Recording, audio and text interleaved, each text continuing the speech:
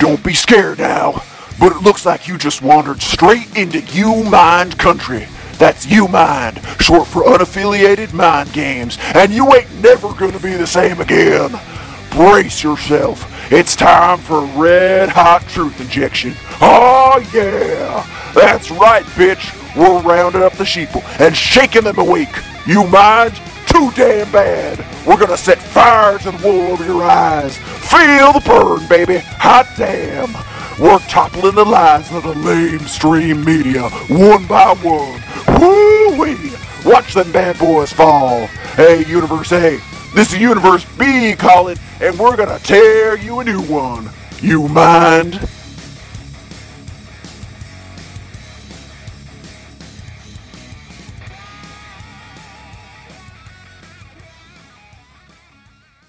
Okay, hey everybody. I am here with our special guest today, Jack. Hi, Jack. Hello. Yeah. So Jack is a clone created by the Illuminati to host the Just Conversations podcast. That's fun. Yeah. It's a weird job I did not know I was going to have.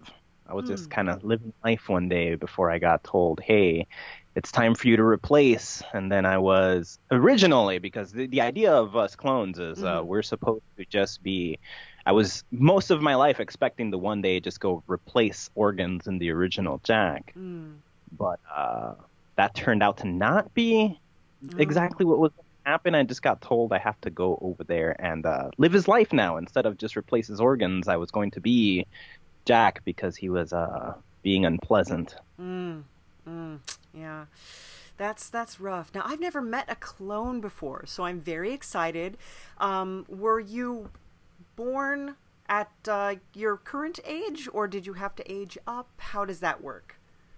No, I was born, I guess you could say, at the exact age. I came out of a pod for the most part. Exactly the age I was meant to be, and continued aging alongside the original Jack as we moved forward through time. I'm also not necessarily an original clone either. Oh, okay. Because I am 3 clones down the line.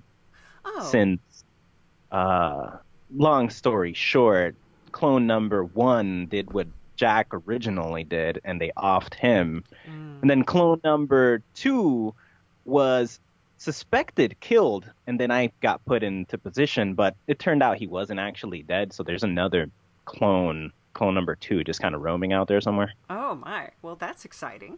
So, It's goodness. weird. Yeah. You guys all have the same fingerprints, or? Yes, we are identical down to the T. Wow, that is fascinating. So I guess I have to wonder, I mean, the organs, that's just good common sense, but why does one need to create clones? Well, it's pretty much that's the only purpose that the people, usually elites, have us clones made, and then we either work inside of a special facility where we provide technologies and things of that nature for the rest of the world in secrecy, and then when the time is right, somebody needs something, we are to fill in that gap. Some of us are lucky enough to be out in the open world and just live normal lives until said time that we are to fulfill our duties as organ donors.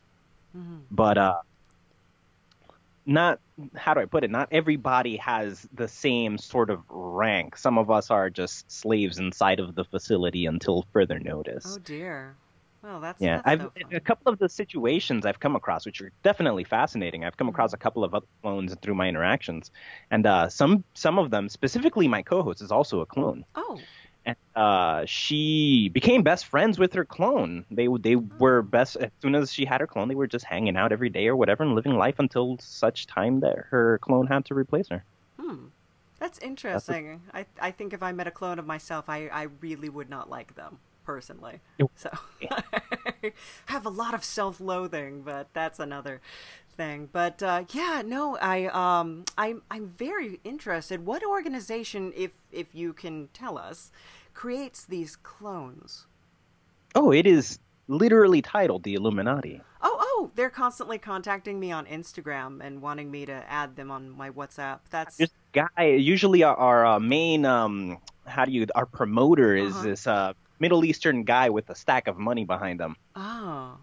Oh, Yeah, yes. You fantastic. see him on Instagram, it might be that picture that you're seeing, some guy with a lot of money, and usually you go into the Instagram and they got a lot of different, like, hey, you can make a bunch of money if you join the Illuminati.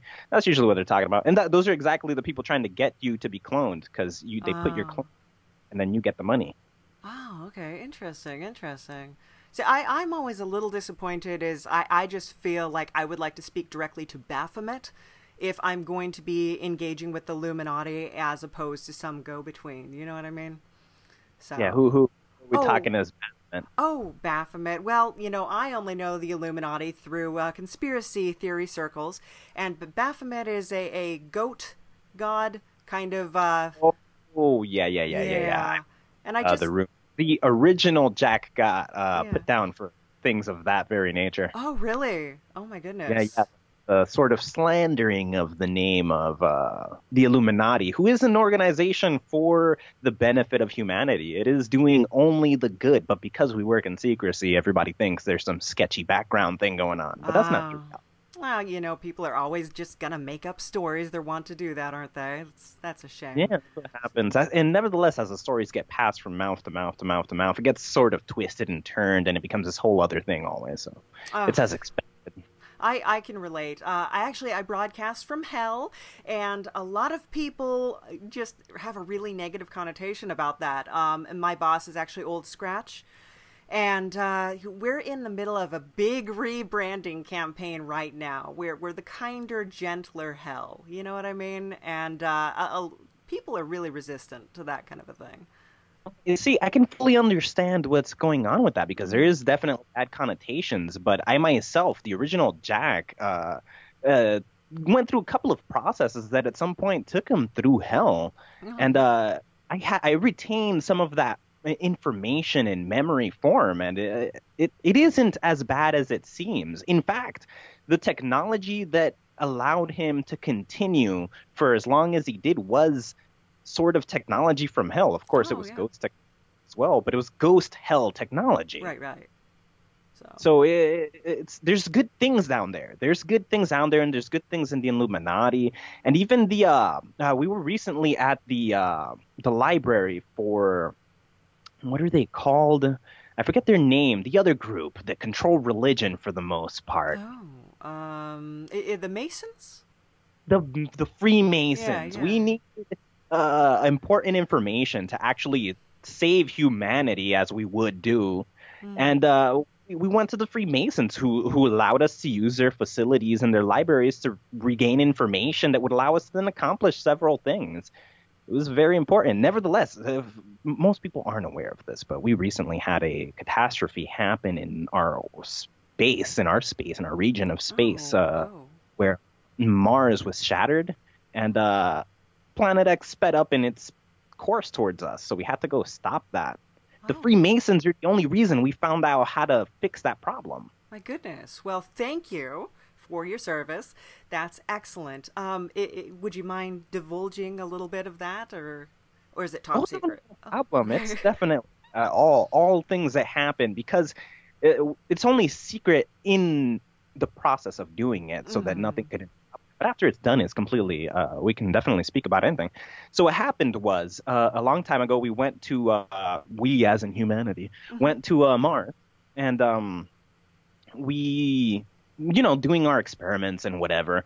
We left technology on Mars, but I guess we got bored of working up there, and then we left.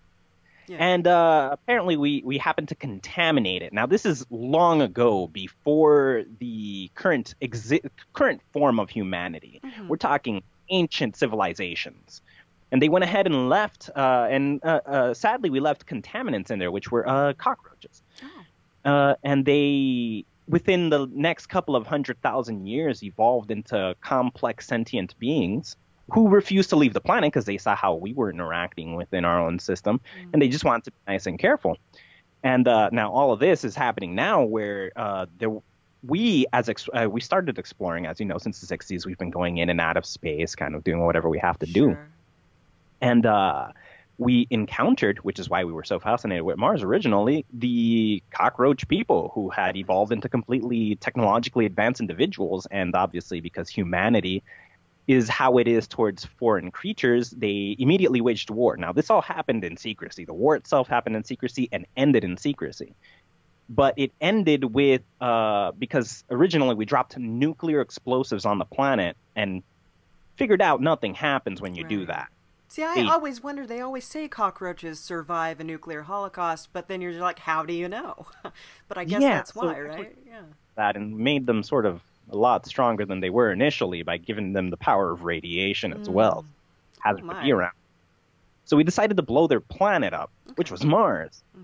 But in doing so, we messed up the entire gravitational pull of everything within our system. Oh, that's always rough.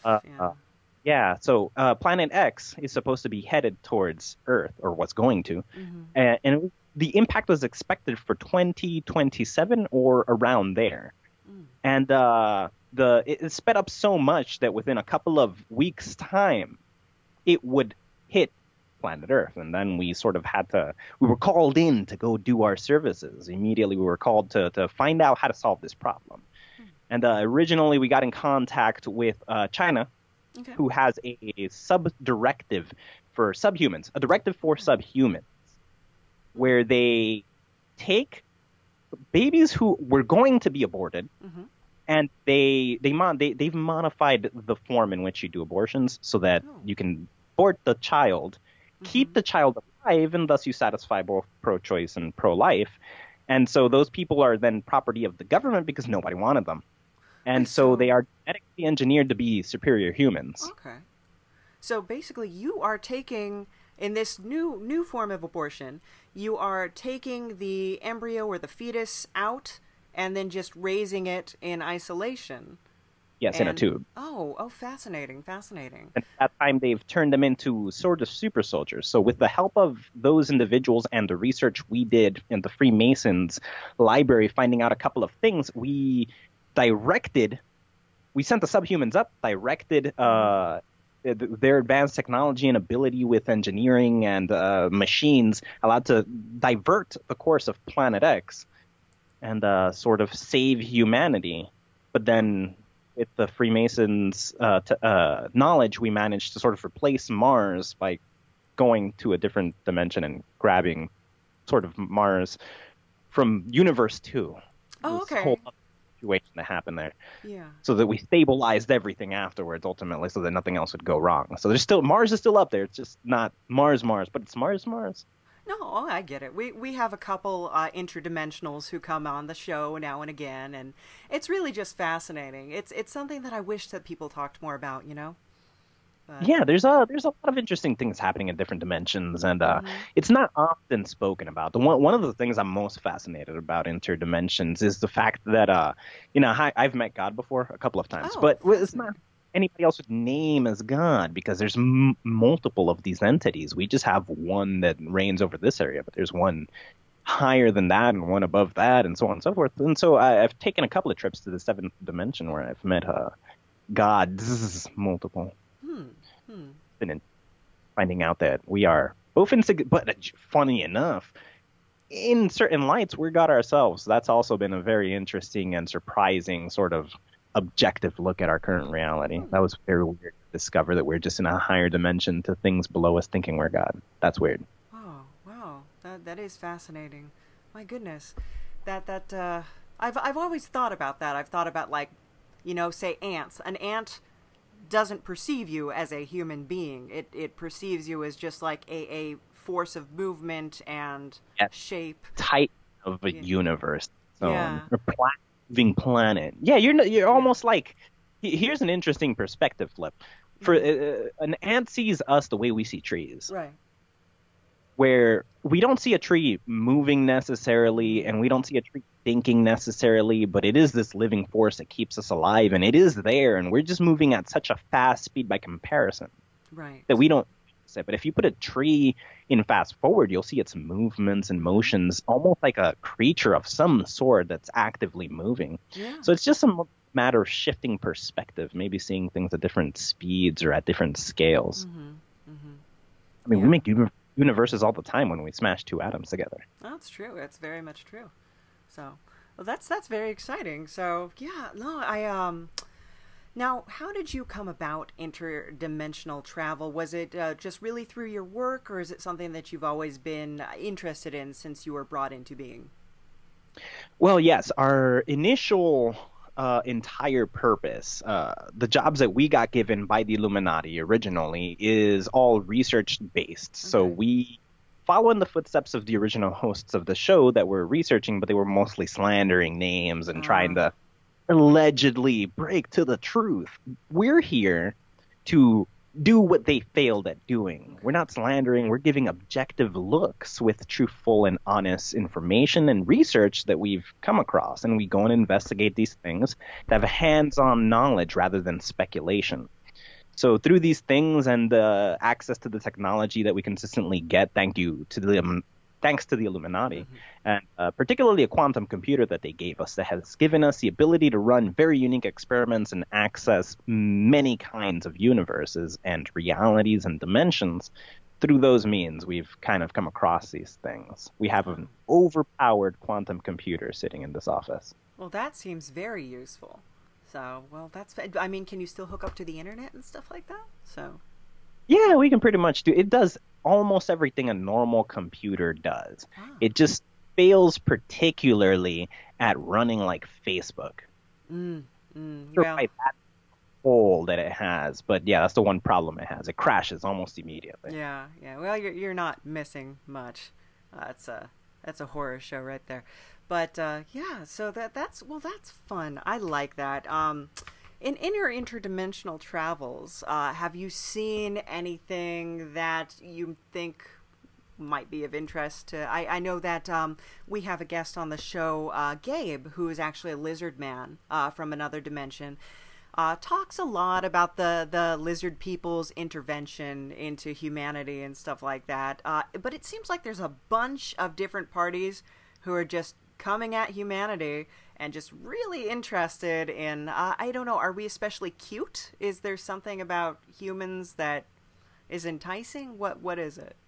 Oh, no. What's happening here is that the sort of capitalistic nature that allows for gain in many different aspects interests many creatures, usually extraterrestrials from a different part of space, right, and aliens from different parts of different dimensions, alternate dimensions. The lizard people specifically do come from a different dimension.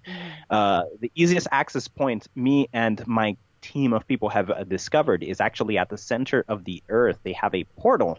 You can get to Universe B, which is actually where to be completely honest, the Mars we reclaimed happened to be the reptilian Mars from Universe 2. And we sort of, using their own technology, teleported that Mars from there to our side. And that's the Mars that we currently have sort of fixing the orbit of everything in our star system. But the reptilians themselves are from Universe 2, and we can access that easily through the center of the Earth where they have a portal. They usually come over here trying to manipulate governments and things like that because they want to have twice as many resources, considering things are almost identical on both sides, except in Universe 2 they became the dominant creature. And over here it happened to be the apes, so it's totally fine. It's just they decided to invade and try to take control, and so there's always been sort of an ongoing war between the reptilians and extraterrestrials from alternate space areas for humanity and the benefit of manipulating everything they see for whatever reason they find. I'm not entirely sure what other than I want more, but it seems like capitalism rules everything. Yeah, and that's a shame. Well, that's okay though.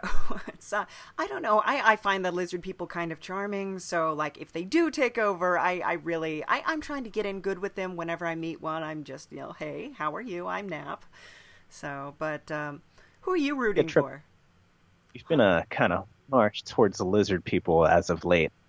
Yeah. We've full disclosure, there's an entire series of internment camps on Mars where they are held. Yeah. I mean, it's nothing different. Let's be real. It's nothing different than sort of the internment camps we have at the borders. It's nothing too different from that. We still give them their commodities and whatever, allegedly, like I'm not there. But, we do the things that we would do in this country.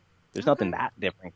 So if they're fine here, I'm assuming they're fine over there. You don't cut off But their tails, do you? That would be mean.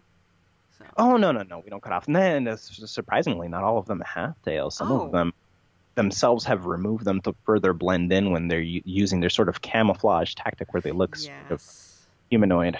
Yeah. Gabe uses a belt that allows him to transform, and I guess some of them, the hybrids, can do it innately, which is kind of I guess that's when you see the people like melting on the YouTube videos and that kind of stuff. So. So I've actually there was a fascinating situation with the reptilians and hybrids. Actually, Yeah. Tell me was about they saw a shapeless entity that sort of arrived in their dimension. I'm not sure what this creature really is. It seems to phase in and out of dimensions and universes and realities as a whole effortlessly. Yeah. It's this shapeless sort of, I don't even know how to describe it. Right. But I'm sure they thought it was some sort of god because it provided power to them. And so it came through and then it left in this direction. It came through space and headed over here. The lizard people actually built their portal to Earth 1 in like chasing this creature. And so sort of trying to imitate what they saw in this creature, trying to sort of get abilities from this creature and try to pay homage to the creature, they created the Chupacabra and sort of set that by accident, just trying to imitate the godlike thing they saw. And that became this whole other thing where they needed sort of the blood of humans and the phenochrome thing, and it just became a whole other problem. Yeah. That's true. I don't know. Chupacabras are just so cute, though, aren't they? So they're fascinating creatures for sure. But at this point, I'm convinced that there's like maybe 10 different variations of the Chupacabra. Yeah. Sort of like if you a Yeti and a Bigfoot. It's like what are we talking about difference-wise here, you know? It's probably just regional for the most part. Imagine that, but with different civilizations sort of imitating the same creature. I think that's happened multiple times. We sort of ended up with all of them because they keep sending these things chasing the original shapeless being. So we have a couple of variations, and we've actually done some ourselves. We don't like to claim, but computers are ultimately the sort of hybrid power combination that we have. Our search for this perfect being and AI technology and all these things. We're just trying to capture this perfect being. And so we're sort of making our way there. Eventually we're just going to combine that with ourselves and boom. Yeah. That's really something I'm looking forward to. Hope I get to see that. It'll be really interesting. I'm not entirely sure I want to merge with the computer, though. That one episode of Black Mirror with the girls in the hospital, that was pretty cool. So that was fast. I wonder how that would turn out. Yeah. I am pretty sure terrorism would take over that, like everything else. Oh yeah, you really just render yourself completely defenseless once you do something like that. So. Especially if you're not the one controlling the program, you're just trusting somebody else isn't going to get corrupted suddenly. Yeah, that's true. Because I've had even just Photoshop files corrupt, and then you can't access them again, and all that work gone. But imagine a whole life becoming corrupted and life. Yeah. Wow. So that's crazy. Yeah, really. Like, I find that so crazy because if we did connect to sort of this virtual thing, again, that's how the Mayans escaped. They're currently underground, plugged into these computer pod things, sort of like the Matrix, which is why they disappeared overnight. And so I'm just wondering, like, what if one of them, whoever went in last, right, whoever plugged themselves in last, what if they were just like, let me alter the program to make me God, and then they plugged in, now they're God forever in that thing, and they're all trapped. He's like, they'll never be able to leave, and they're all just stuck in there with him reigning supreme in there. Who knows, you know? Yeah. It's kind of like that story. Are you familiar with the story? I scream. I must scream, but I have no mouth. I'm not positive the name of the author who wrote it. It was made into a video game sometime in the 90s, but they basically talk about that like a supercomputer that resents its existence. So it punishes the humans who created it and enslaves them and does terrible things because it's all powerful, so it can actually change the form of matter. So it disfigures people and blinds people and does mutilates people purely just to satisfy its own malevolent urges. So let's. Wow, that's incredibly twisted. That reminds me of an anime called Serial Experiments Lane. Oh, okay.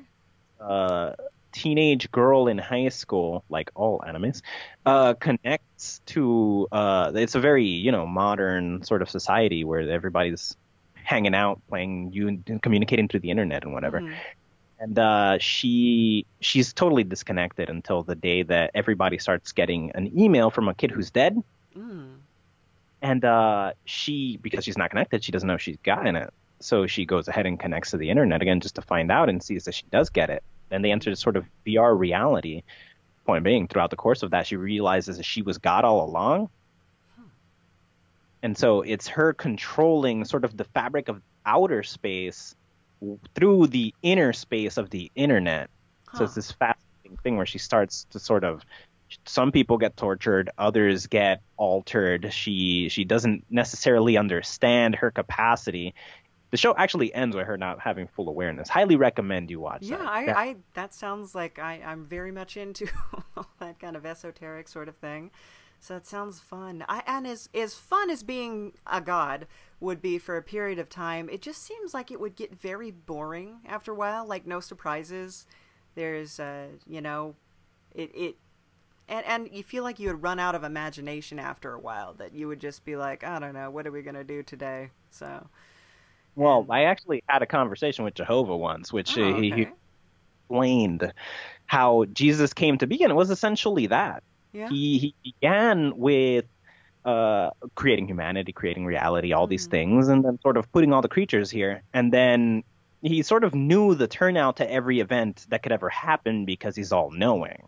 Out of curiosity, he decided, all right, I'm going to condense myself, and I'm going to apply a single rule because I'm God and all-powerful. I can do this. Yeah. I'm going to erase my memory of being God and see what I would do naturally. And when I die, I will just come back to the state and be able to evaluate my decisions and choices.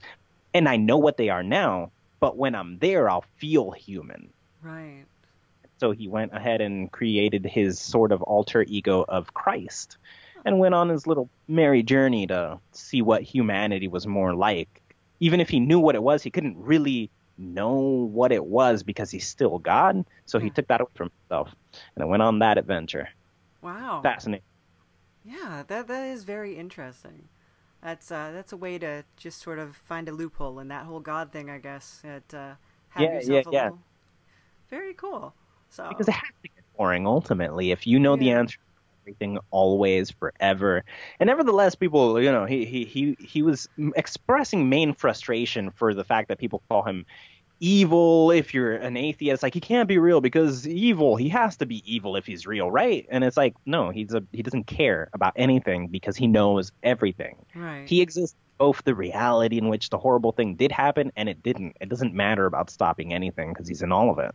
And nobody understands that really. And he wanted to understand why nobody understands that really. So then he jumped in. Yeah, I've always thought that was one of the more interesting things with regards to theology, is the fact that human beings give themselves so little credit for the evil in the world, and yet we have free choice. And it seems like, wouldn't it be that free choice, the fact that when presented with, I know that this is the right information, I know that this is the choice that's going to be the most beneficial to people, but it's not the choice that fulfills me in this moment, so I'm going to make the wrong choice. And I have the free will to do that. Wouldn't that be something that, it seems odd to me that humanity always wants to place that blame on some kind of supernatural scapegoat and say, like, no, that's not me, that was God being wrathful, or that was Satan, instead of just saying that. Well, to be fair, the most powerful thing that has ever been created was sort of the direction to blame, aka the ego. Always want to blame something else for the thing, so they don't have to take charge for the fact that you did it ultimately. So whether it be I couldn't control myself. I did this because impulse. I did this because that. I was being controlled by the devil. I was being controlled by God, or they made me do it. It's ego created all these things. to blame. So whether it's the devil, whether it's Jesus, whether it's whatever the case might be, you're always aiming in a different direction other than at yourself. But what do they say? You're aiming one finger forward and three are aiming back. Right. That's how it works. Yeah, it's true. So given that setup, what is your stance on karma? I feel like I hear people talking about karma, even people who claim to be atheists will talk about, like, karma's gonna get you. And I always think, like, do you really think the universe is just your attack dog, that it sees you being wronged and it jumps on somebody else? And where does that end? Because, so what is your position on that? Or do you have inside information? Oh, no, there's definitely inside information. The entity that controls this thing is named Atheos. Okay. And Atheos is a sort of, I guess in theory you could call him a god, although he doesn't really enjoy that name per se. And he mostly basks in the idea of honesty, brutal and totally complete honesty, which is you have to be you, the most you can be, despite what the external world might say is conflicting with that. And thus you are liberated. So let's say you are a pathological liar by nature. Stopping that is sort of going against who you are. Because you're kind of put into play as that person. And yes. And fighting that is punishable. That would be the karmic return, but it's only happening because you're creating this sort of negative energy by not being you. Even if the rest of the world perceives you as negative energy because of your behavior, your Atheos is punishing the lack of you being you. And so that's what becomes punishable. And it's not necessarily karma. It's sort of, he calls it the chain link, which is if you behave a certain way and you're not being, if you imagine 3 chains stacked on top of each other and they're all just following their own path, you're the middle chain and you're always following the proper path. But the second you do something that's counter to who you are, you got to open one chain and connect it to the top one or the bottom one, depending. And now you have a different path that's going to be resistant to your natural sort of hang as a chain. Yeah. And so that sort of problem is manifested by you. It's not that there's a karmic return. It's that you're resisting your normal path. It's like if there's a river flowing in a certain direction and you're swimming against it, you're the river, but you're also who's swimming. Right. Well, that makes sense. So, yeah, I always wondered about that. That was always a system that didn't work so well for me. But no, that makes sense. You are a very wise clone. So I would be wise if it wasn't for the fact that I've just sort of ended up in very unique situations that have exposed this to me. It's more information than wisdom. You see, I'm trying to get out there, have those kind of experiences. It's a little hard because the whole work, I'm basically the office manager of hell right now, kind of apprenticing under Old Scratch. It's a long story. But yeah, so just kind of sheltered. And just really the podcast allows me to get out there and listen to people's stories and listen to other people's experiences. And it sounds like there's this whole world out there that people just really aren't exploring. Have you noticed that do you think it's being kept from them, or do you think they keep it from themselves? They're just not interested. Oh man, all of the above. It's so freaking complicated. It's so freaking complicated. It's all of the above. This is just, people are just as much keeping themselves away from accessing the good, useful, beneficial information as it's being kept from them for people who want more power and desire more. And it's really odd and really weird how we put ourselves in these situations. There's so much out there to access. There really is. It's a multitude of things. But we want to believe in more than is true so that we can sort of, for the excitement, I guess you could say. Oh, yeah. We want in our lives. And if we have all the answers, there's nothing to question. And if we chase everything, we're going to get the answers. There's a sort of conflict of interest. Yeah, we can go explore and get the answers, but then boredom settles. What did it say? This is ignorance. I mean, ignorance is bliss. Sometimes, yeah, but that's what they say. Yeah, no, same thing. So that's really, living in ignorance makes us happy because we can at least wonder and let our imaginations run loose and, oh, this is what's happening and that's what's happening. But if we have the answers, then what? Yeah. Though I don't think it's entirely possible to live in ignorance, because you do figure out at a certain point, like just the example of putting your hand on a hot stove. You say, like, oh, didn't like that, not going to do that again. And you correlate the two. I think it's maybe impossible to live in pure ignorance, because you're always going to be learning and gaining from the experiences that you have. But, yeah, actually, this was proven using our quantum computer. Yeah. We simulated a fictional environment where we had a child born with no sight. We had a child born that had they had none of their major senses, so they couldn't see, hear, they couldn't talk, they couldn't smell, they couldn't feel anything. And it so happened that they were still capable of thought in a form different to our own, because they weren't projecting within their mind the images that they would have seen or the sounds they would have heard, nothing of that nature. Right. But it seems like even existing within a weird sort of bubble, because we were just, we simulated the child on one side and then watched what they were thinking on the other screen and managed to see that there is, now we couldn't interpret what was happening, but the information continued to increase in complexity, which means even with zero exposure to information, at least your thoughts are going to equal more information. You're not ignorant within your own mind. So ultimately, it's an escalating, I guess we could say that thermodynamics, ultimately entropy always increases. The same applies in every possible facet of existence.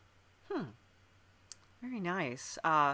So do you create a lot of theological children, and what do you do with them after they're created? Sometimes it's not necessarily a lot of theological children. We have sort of infinite. We can say that our quantum computer is essentially God itself, that we have access to controlling, so we can simulate whatever we want.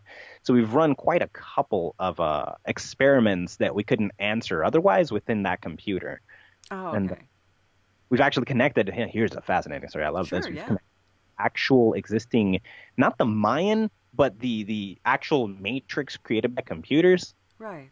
And now it's empty of human inhabitants, but I'm assuming at some point in the future it's definitely going to be connecting people to it. Maybe there's some impending catastrophe that we're yet to know of.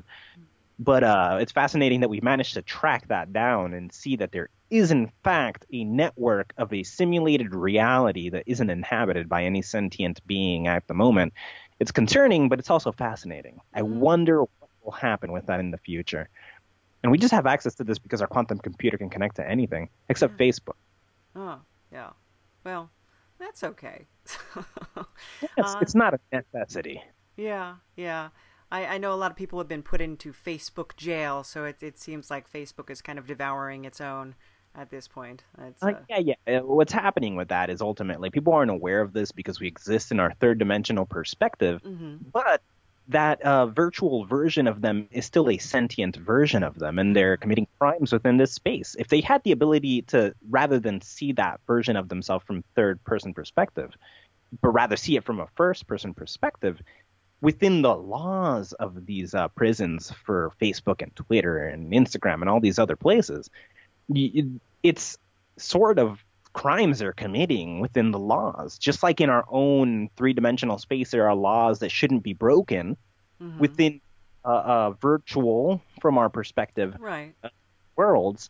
There are laws that shouldn't be broken, and people continue to commit these crimes. They continue and continue and continue. We don't necessarily need to agree to the laws to follow them. How many laws do most of us not agree to that we follow anyways? Right. That applies within that world too, but we're like, hey, it's not really me because we see it third person and we feel detached. But that person is first person to themselves, and they're going to jail because you controlling them decided, hey, I'm going to do this. And now they're suffering. Oh. Lower dimension you is suffering because you did something bad. Right. So, well, that's a shame. So, it seems that kind of thing happens a lot, sort of like what we were talking about with the unlimited information, but people only choose to access a certain amount. I think with respect to the internet, we've seen that so much that there's so many things you could be teaching yourself or learning, but people would rather, get on there and slam celebrities or find out who's canceled this week and it seems to be. They're so fascinating. We have such heavy confirmation bias, by the way. It's so crazy. All we want is to be around those that already agree with us. and roll with that. But that's entirely what my job is based on stopping. Right. I'm here to sort of fight that sort of confirmation bias and give the factual information, whether or not you agree with it. Yeah. I went and I searched it up. It's not up for debate. It's not up for discussion. We go and we find the factual information and we show it to you. And then you got to eat it because there's no opinionating anymore. There's Right. just the information. Yeah.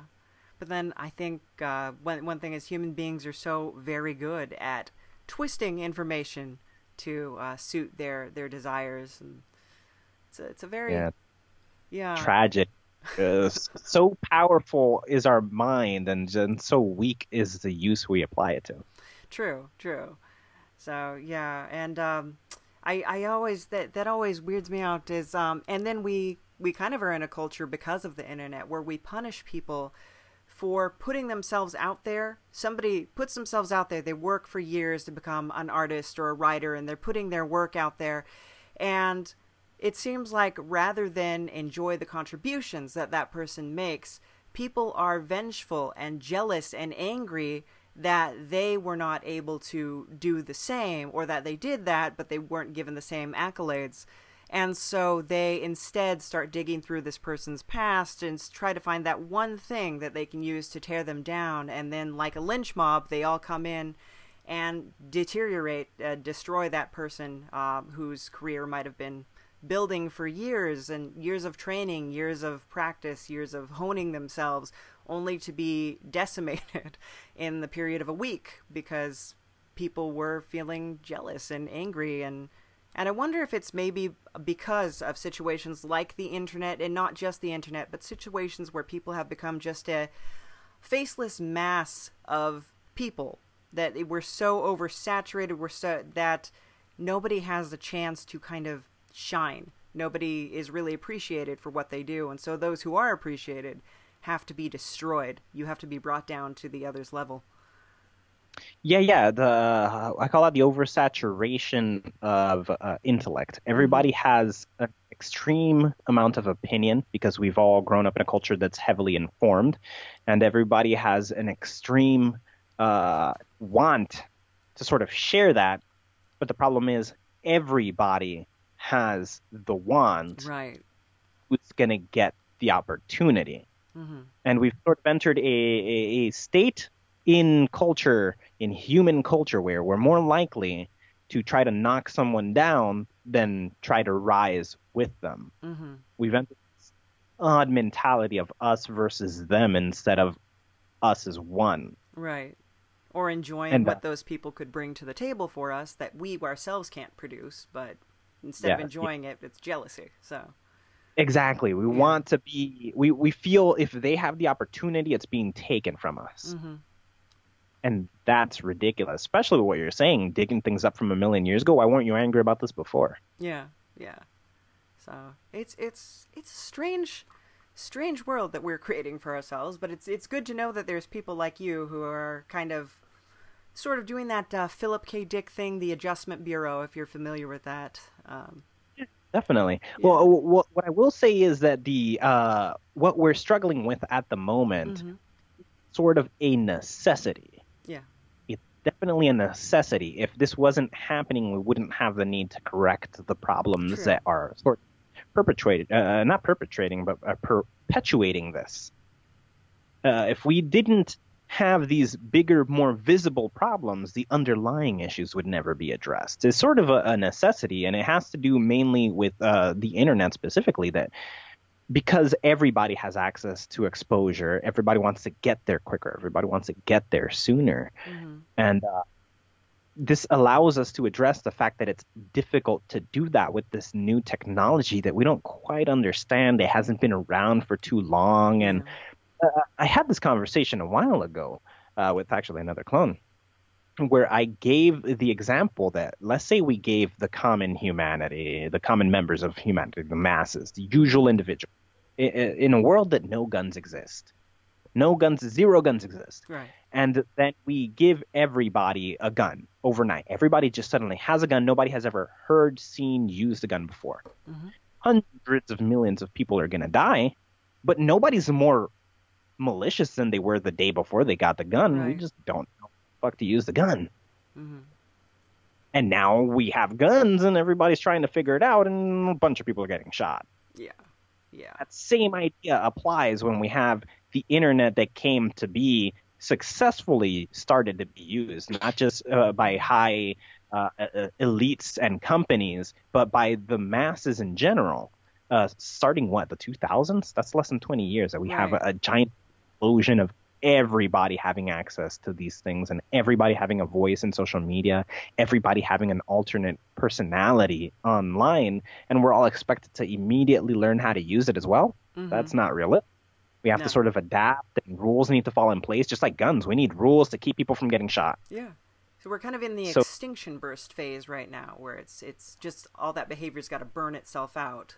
And, yes, exactly. There needs to be enough bad things happening because internet that then cause the right laws, because we can't make laws around things we don't know if we don't know the problems. Now as the problems come in and we start resolving them individually, okay, now we can address this one, there's enough focus there, and now we can address that one, there's enough focus there, and before you know it, we're going to have a peaceful, realistically habitable stage where people have to follow certain rules. They have to learn that the you on the internet is still you, and you have to follow sort of the rules of the space you've agreed to. Nobody reads the terms and conditions. No. But those are telling you the law. Yeah. And you want to be an entity in this universe, but you don't want to obey the laws of this universe? That's not fair. Punish for the things you agreed to and then aren't sort of following through with. Right. So, yeah, you can't come into a foreign country and just tear up the place. Yes, exactly. You're agreeing to the rules, the terms, the conditions, to the laws, to the behavior, the social norms, social etiquette space you're choosing to inhabit. Oh, I don't agree. They shouldn't censor my incredibly racist comments. Well, look, you entered a space where you said you weren't going to do that, and then you did anyway. Right. So, like, it's fine if you find a space that they're welcoming all that. That's totally great. They're not going to stop you. That's what it's for. But you're entering a place that's created by a certain mentality, and you want them to bend in your direction. You're not there to change the world. You're there to be part of it. Right. Now, with you talking about, and this is related in that you talk about clones and subhumans being put into positions where they're essentially kind of what we would do with automation eventually. Like more and more jobs are becoming automated and that kind of thing. What do you think this humanity, the humanity that we're currently experiencing, how do you think they're going to respond to a fully automated world, a world in which people don't have to work but choose to work? And do you think that that's going to in any way inebriate that, or I guess lessen that kind of vengeful, jealous kind of vibe, or do you think that's going to boost it? Oh, wow, that's going to be interesting, because it's going to have a sort of up and down effect to that. Just like with the subhumans, that they are a sort of byproduct of humanity's conflict. The computers are ultimately going to be the same things. Now, right now, we don't fear the subhumans. They might be more human than, I guess, us clones, but they were born without love, without freedom, without anyone desiring them. Thus, us clones rank higher than them. And the process in which they're raised, it sounds like they're really just, everything is devoted to making them these perfect machines. So yeah, exactly. They're just capable of decisions a computer wouldn't be capable of. Now, in the case of actual computers, once they've sort of taken everything, there's going to be two events happening. The people who are truly wanting to be more liberated and live more artistic lives and things of that nature are going to definitely jump on that train and go live that and not have to worry about financial need if it's already being supplied by whatever government entity they live in part of. So those people are definitely going to do the thing. There's a lot of people who've been brainwashed by society to think you're supposed to work incredibly hard for all of your life and retirement. That's the plan. And they think that's what they're looking for because they've never tasted the non-working life. The moment they have the opportunity, millions and millions and millions and millions of people are just going to get lazy and realize, oh, no, it wasn't because I was thinking I needed this. I am actually a person who needs work in order to feel purpose.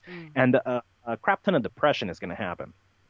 a wave of depression is going to take over when people thought they wanted freedom and they still don't find themselves satisfied. Right. Because they thought they wanted it. They didn't really want it. It was just something, probably the reptilians, put forward to brainwash people into mass producing things for them. This is the problem we have with reptilians, really. They do corrupt crap like this just because they like the idea of gold and money. But we'll get to that later. Ultimately, what they're doing is getting brainwashed into these states of minds that they think they want the freedom, and they acquire the freedom and realize I'm not happy with it, but it's because job provided purpose, and what they wanted really was purpose, and they thought they would achieve that purpose this other way. They were being lied to and told that the job you have isn't the purpose. Freedom, the retirement is the purpose. And thus they work a crappy job that gives them a lot of money, and then they hate their entire time working there, instead of just having some ideal, pleasant job that maybe has less hours, but provides them true sense of purpose and happiness because they have this thing that they go to all the time, but they're not being worked like a dog at. Right.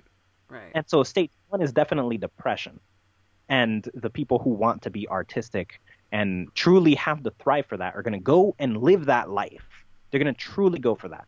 Now, on that bubble, there's going to be conflict itself, which is because of all the people who have artistic visions going at it all at the same time, we're going to have a sort of influx of this vicious me versus them mentality. Yeah. Yeah. And it's going to go the same way. It's going to work out the same way that the internet does right now, where we have to sort of let that happen just for long enough that a system, a format, a method of doing it the right way falls into place. And then as those rules start to come up and those laws start to get formed, because we don't even need jobs anymore, people who want to work will choose to work and do things that they feel doing. But that same logic is some people think the work is painting or writing or just sitting home sketching an invention that one day might become a thing. But there's so many people doing these things now because nobody has the obligation of, I got to pay for my food and my rent and my this and my that. And sort of the chaos, the chaos for that is going to explode, and people are going to viciously attack one another. And it's sort of going to exist in this sphere because the people who are working normal everyday jobs are going to be completely outside of that realm. They're not trying to bite each other's head. There's infinite number of jobs, and you could just pick one and be there, and just give work because you're not even getting paid for the work. You're just doing something that gives you purpose. Yeah. Those people are immediately the happiest. So the ones who realize that maybe work was my purpose. There's the people who are depressed because they thought freedom was, but it was really work. There's the people who immediately know, look, working is what I like to do. I'm going to just do what I like now. And they're going to go do that. They're going to be happy. But the artists are going to have a minor implosion. And they're definitely going to have a me versus you mentality. They're going to try to one-up each other until we realize where the art is for everybody. There's a certain art everybody, and sort of that's going to create the interesting division where people are going to find each other artistically. It'll take time. Oh, absolutely. But they're going to start clumping together, and maybe this art with that art, and different arts are going to start meshing together, and we're going to have new styles of art we didn't even believe existed because of the opportunity for millions of people to be able to exercise these artistic things with each other. And eventually it'll resolve itself, but it's going to be sort of the same thing that the internet is dealing with right now.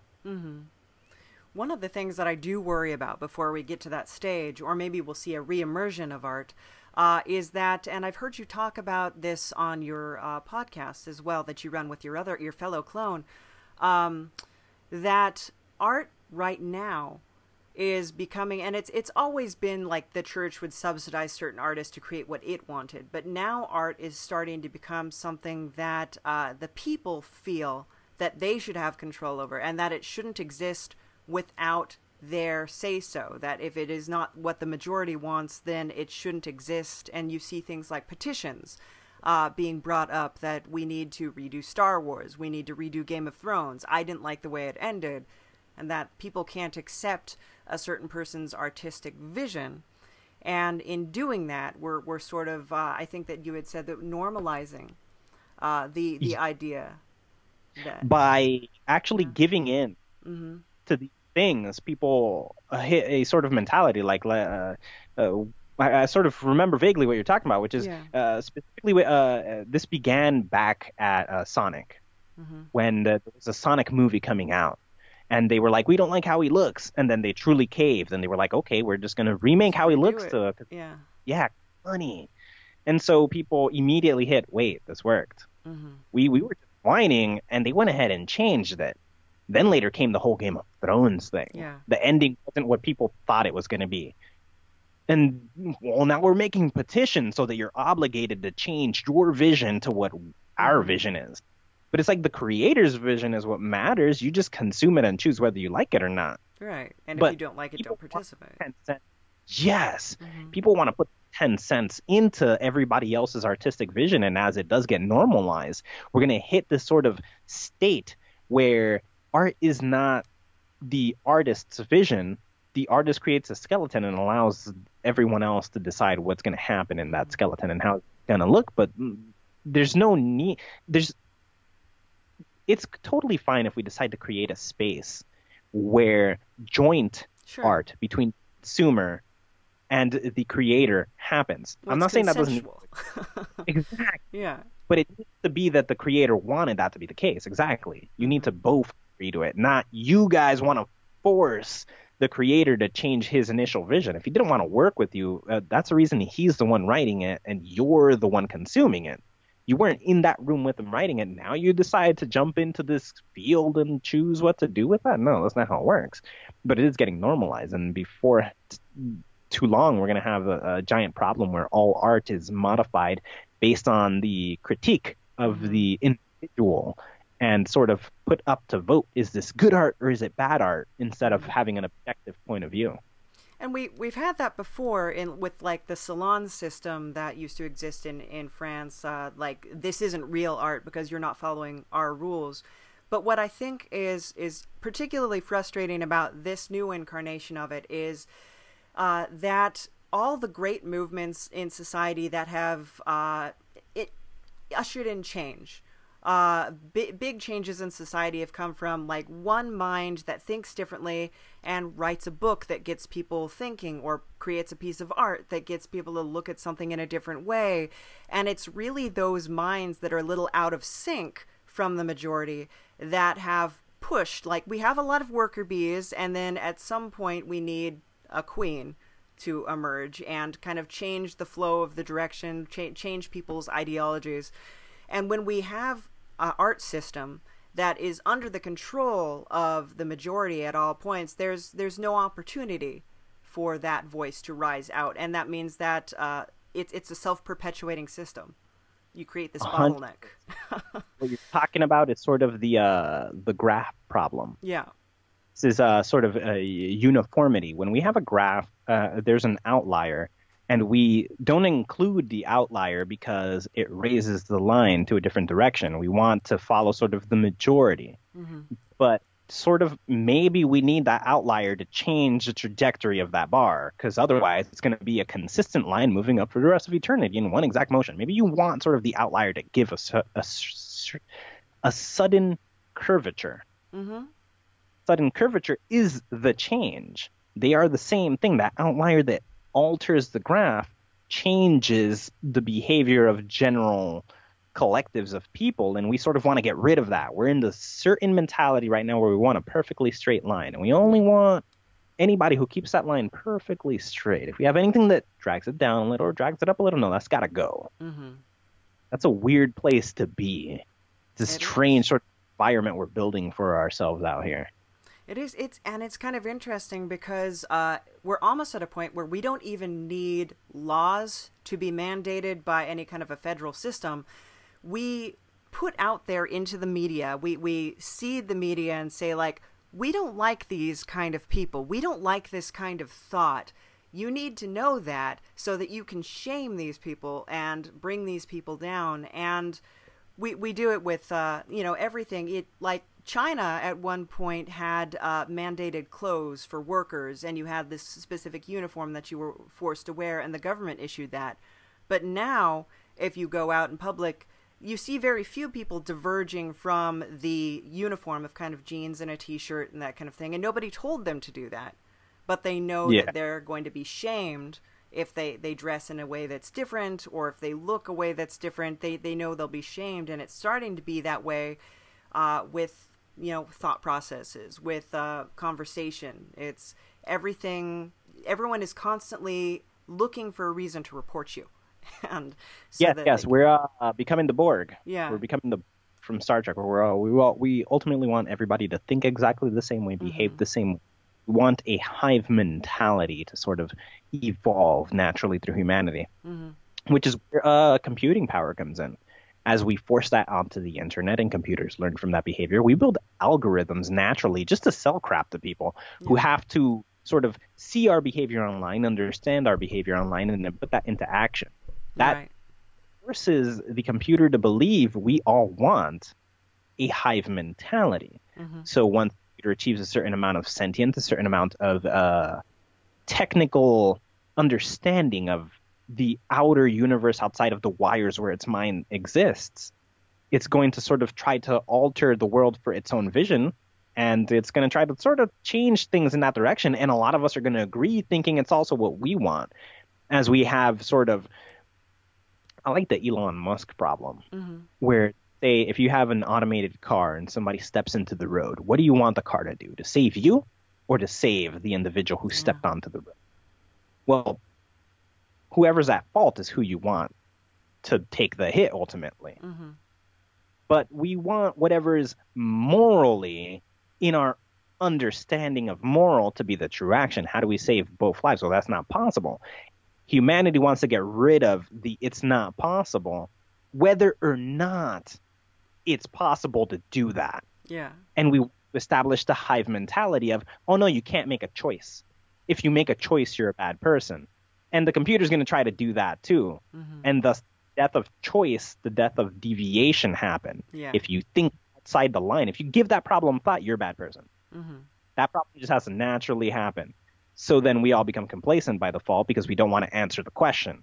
Yeah. We are not allowed to say something different. Oh, I'm leftist, I'm rightist, I support this, I support that ideology, whatever it may be. We're not allowed to have opinions, but we all want to have opinions.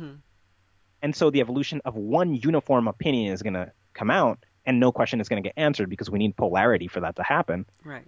And so the death of so many ways of thinking is going to happen, and we're going to ultimately just be a mindless, singular-minded hive drone thing. That's the only natural progression that could possibly happen. We don't want to answer the question because that means we have an opinion. Yeah. If it's an opinion-based question, that sucks. We just need something that's clear-cut and we can all agree to. And if we don't agree to it, pretend you do. Right. Or then there's with the Elon Musk issue, like you were talking about, the person in the car paid for the car. The person outside of the car certainly didn't. So we're going to preserve the one that gives us money. Yeah, well, probably what the companies themselves are going to immediately lean towards, and then they're going to try to control the rest of the population to think in the same direction. So, yeah. So, well, if he cared, he would have bought the car, and he wouldn't be in that situation. He shouldn't be walking. It's just dangerous. So, yeah, definitely. It's which car would you buy? The one who saves you, or the one who saves the person? Goodness. There's companies that push that. There's going to be the companies that push that forward, that we're just going to protect the person on the street. What if so you buy the car and you're more worried about, I want to save the people on the street. I'm the person in the car. Got more chance to survive anyways. And some companies are going to use that angle to market. Oh, they're saving the person in the car. We'll save the people on the street. What car are you buying? Goodness. I don't know. I would like to say that I'd buy the car that saves the person, but the person outside of the car. But I have a feeling that my own self-interest would, when really presented with that situation, and not in a hypothetical kind of way, that my own self-interest would, take over, and I'd want to. Confident most of us will. Yeah. So, because we like to think of ourselves as good people. Not myself. I consider myself completely objective, and morality goes out the window considering we make it up. But again, my morality lies entirely in whatever the Illuminati tells me is good or bad. But ultimately, I think most of us collapse under the weight of that and put protecting ourselves when really faced with, because we all fear the darkness, right? We don't know what it is. So we're like, if somebody has to go there, let it be them. Right. I'm not seeing it. I can't be held accountable for what they're seeing. That's true. most of us are going to go. And it's a horrifying notion, but it's what we do. It's the human genetic code. Yeah. Preservation of self and proliferation of self. So Definitely. yeah. So, I mean, in that way, we're not too much different from a bacteria or something like that that's growing in your refrigerator. It's just trying to sustain itself. It doesn't know that it's an inconvenience to you.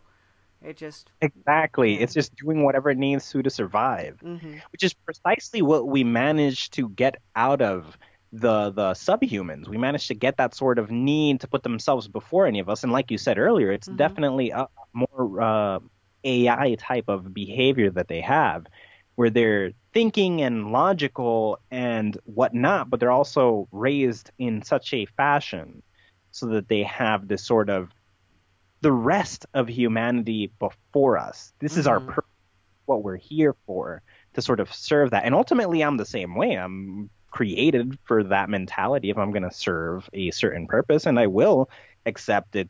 Weird turn of events allowed me to continue as the main, and that's just thank the Illuminati for that. Well, yeah.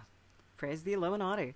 Now, I if people have been enjoying our talk today, I would like to direct them to your podcast and where they can find you and find out more about you and the way you think and all that good stuff. Yeah, they can find all the goodies. They can find all adventures. We record wherever we are. So we're on adventures, and we set up our shop. We have a suitcase where we take everything, so you can hear us wherever we are at any time that we're in the middle of it. We just set up, record, and send you guys some new episodes. You can find all of that at Just Conversation Podcast anywhere in Apple Podcasts. You can find that on Google Podcasts, and you can find us on all social medias under Just Convo Pod. Very nice. Very cool. So, and what kind of a person do you think that is it? What kind of a person do you think becomes interested in this kind of conversation that you and the Illuminati are facilitating? Somebody who's looking for fun information. We like to have fun over here at Naughty Headquarters. We like to make jokes about things, and we're adventurous, but we also like information. We like truth. We like thinking. We run alone whenever we're not on a crazy adventure, whenever we're not going across the stars to find out what's happening at some foreign other part of space. We are running experiments in our labs and trying to come up with unique and interesting answers for questions and pondering things. And we like to break open philosophy books and just debate anything under the sun just to have factual information. And then we always run those experiments in our quantum computer to see what the truth really would turn out to be. So yeah, anybody who likes to think, anybody who's highly inebriated, they would definitely enjoy it. So thinkers, stoners, alcoholics. Well, that's good. So that's good. It's, I always think that the alcoholics are really just you're trying to push your brain to that level, and you're trying to find the cheat code to sort of push your brain away through your anxiety so that you can reach a certain point. And so I definitely understand that. I definitely understand somebody. But, I think that you can actually reach that level just by listening and just by exploring, and you can actually train your brain to ascend by just, Meditation is the most powerful thing ever created. Yeah, just mental exploration.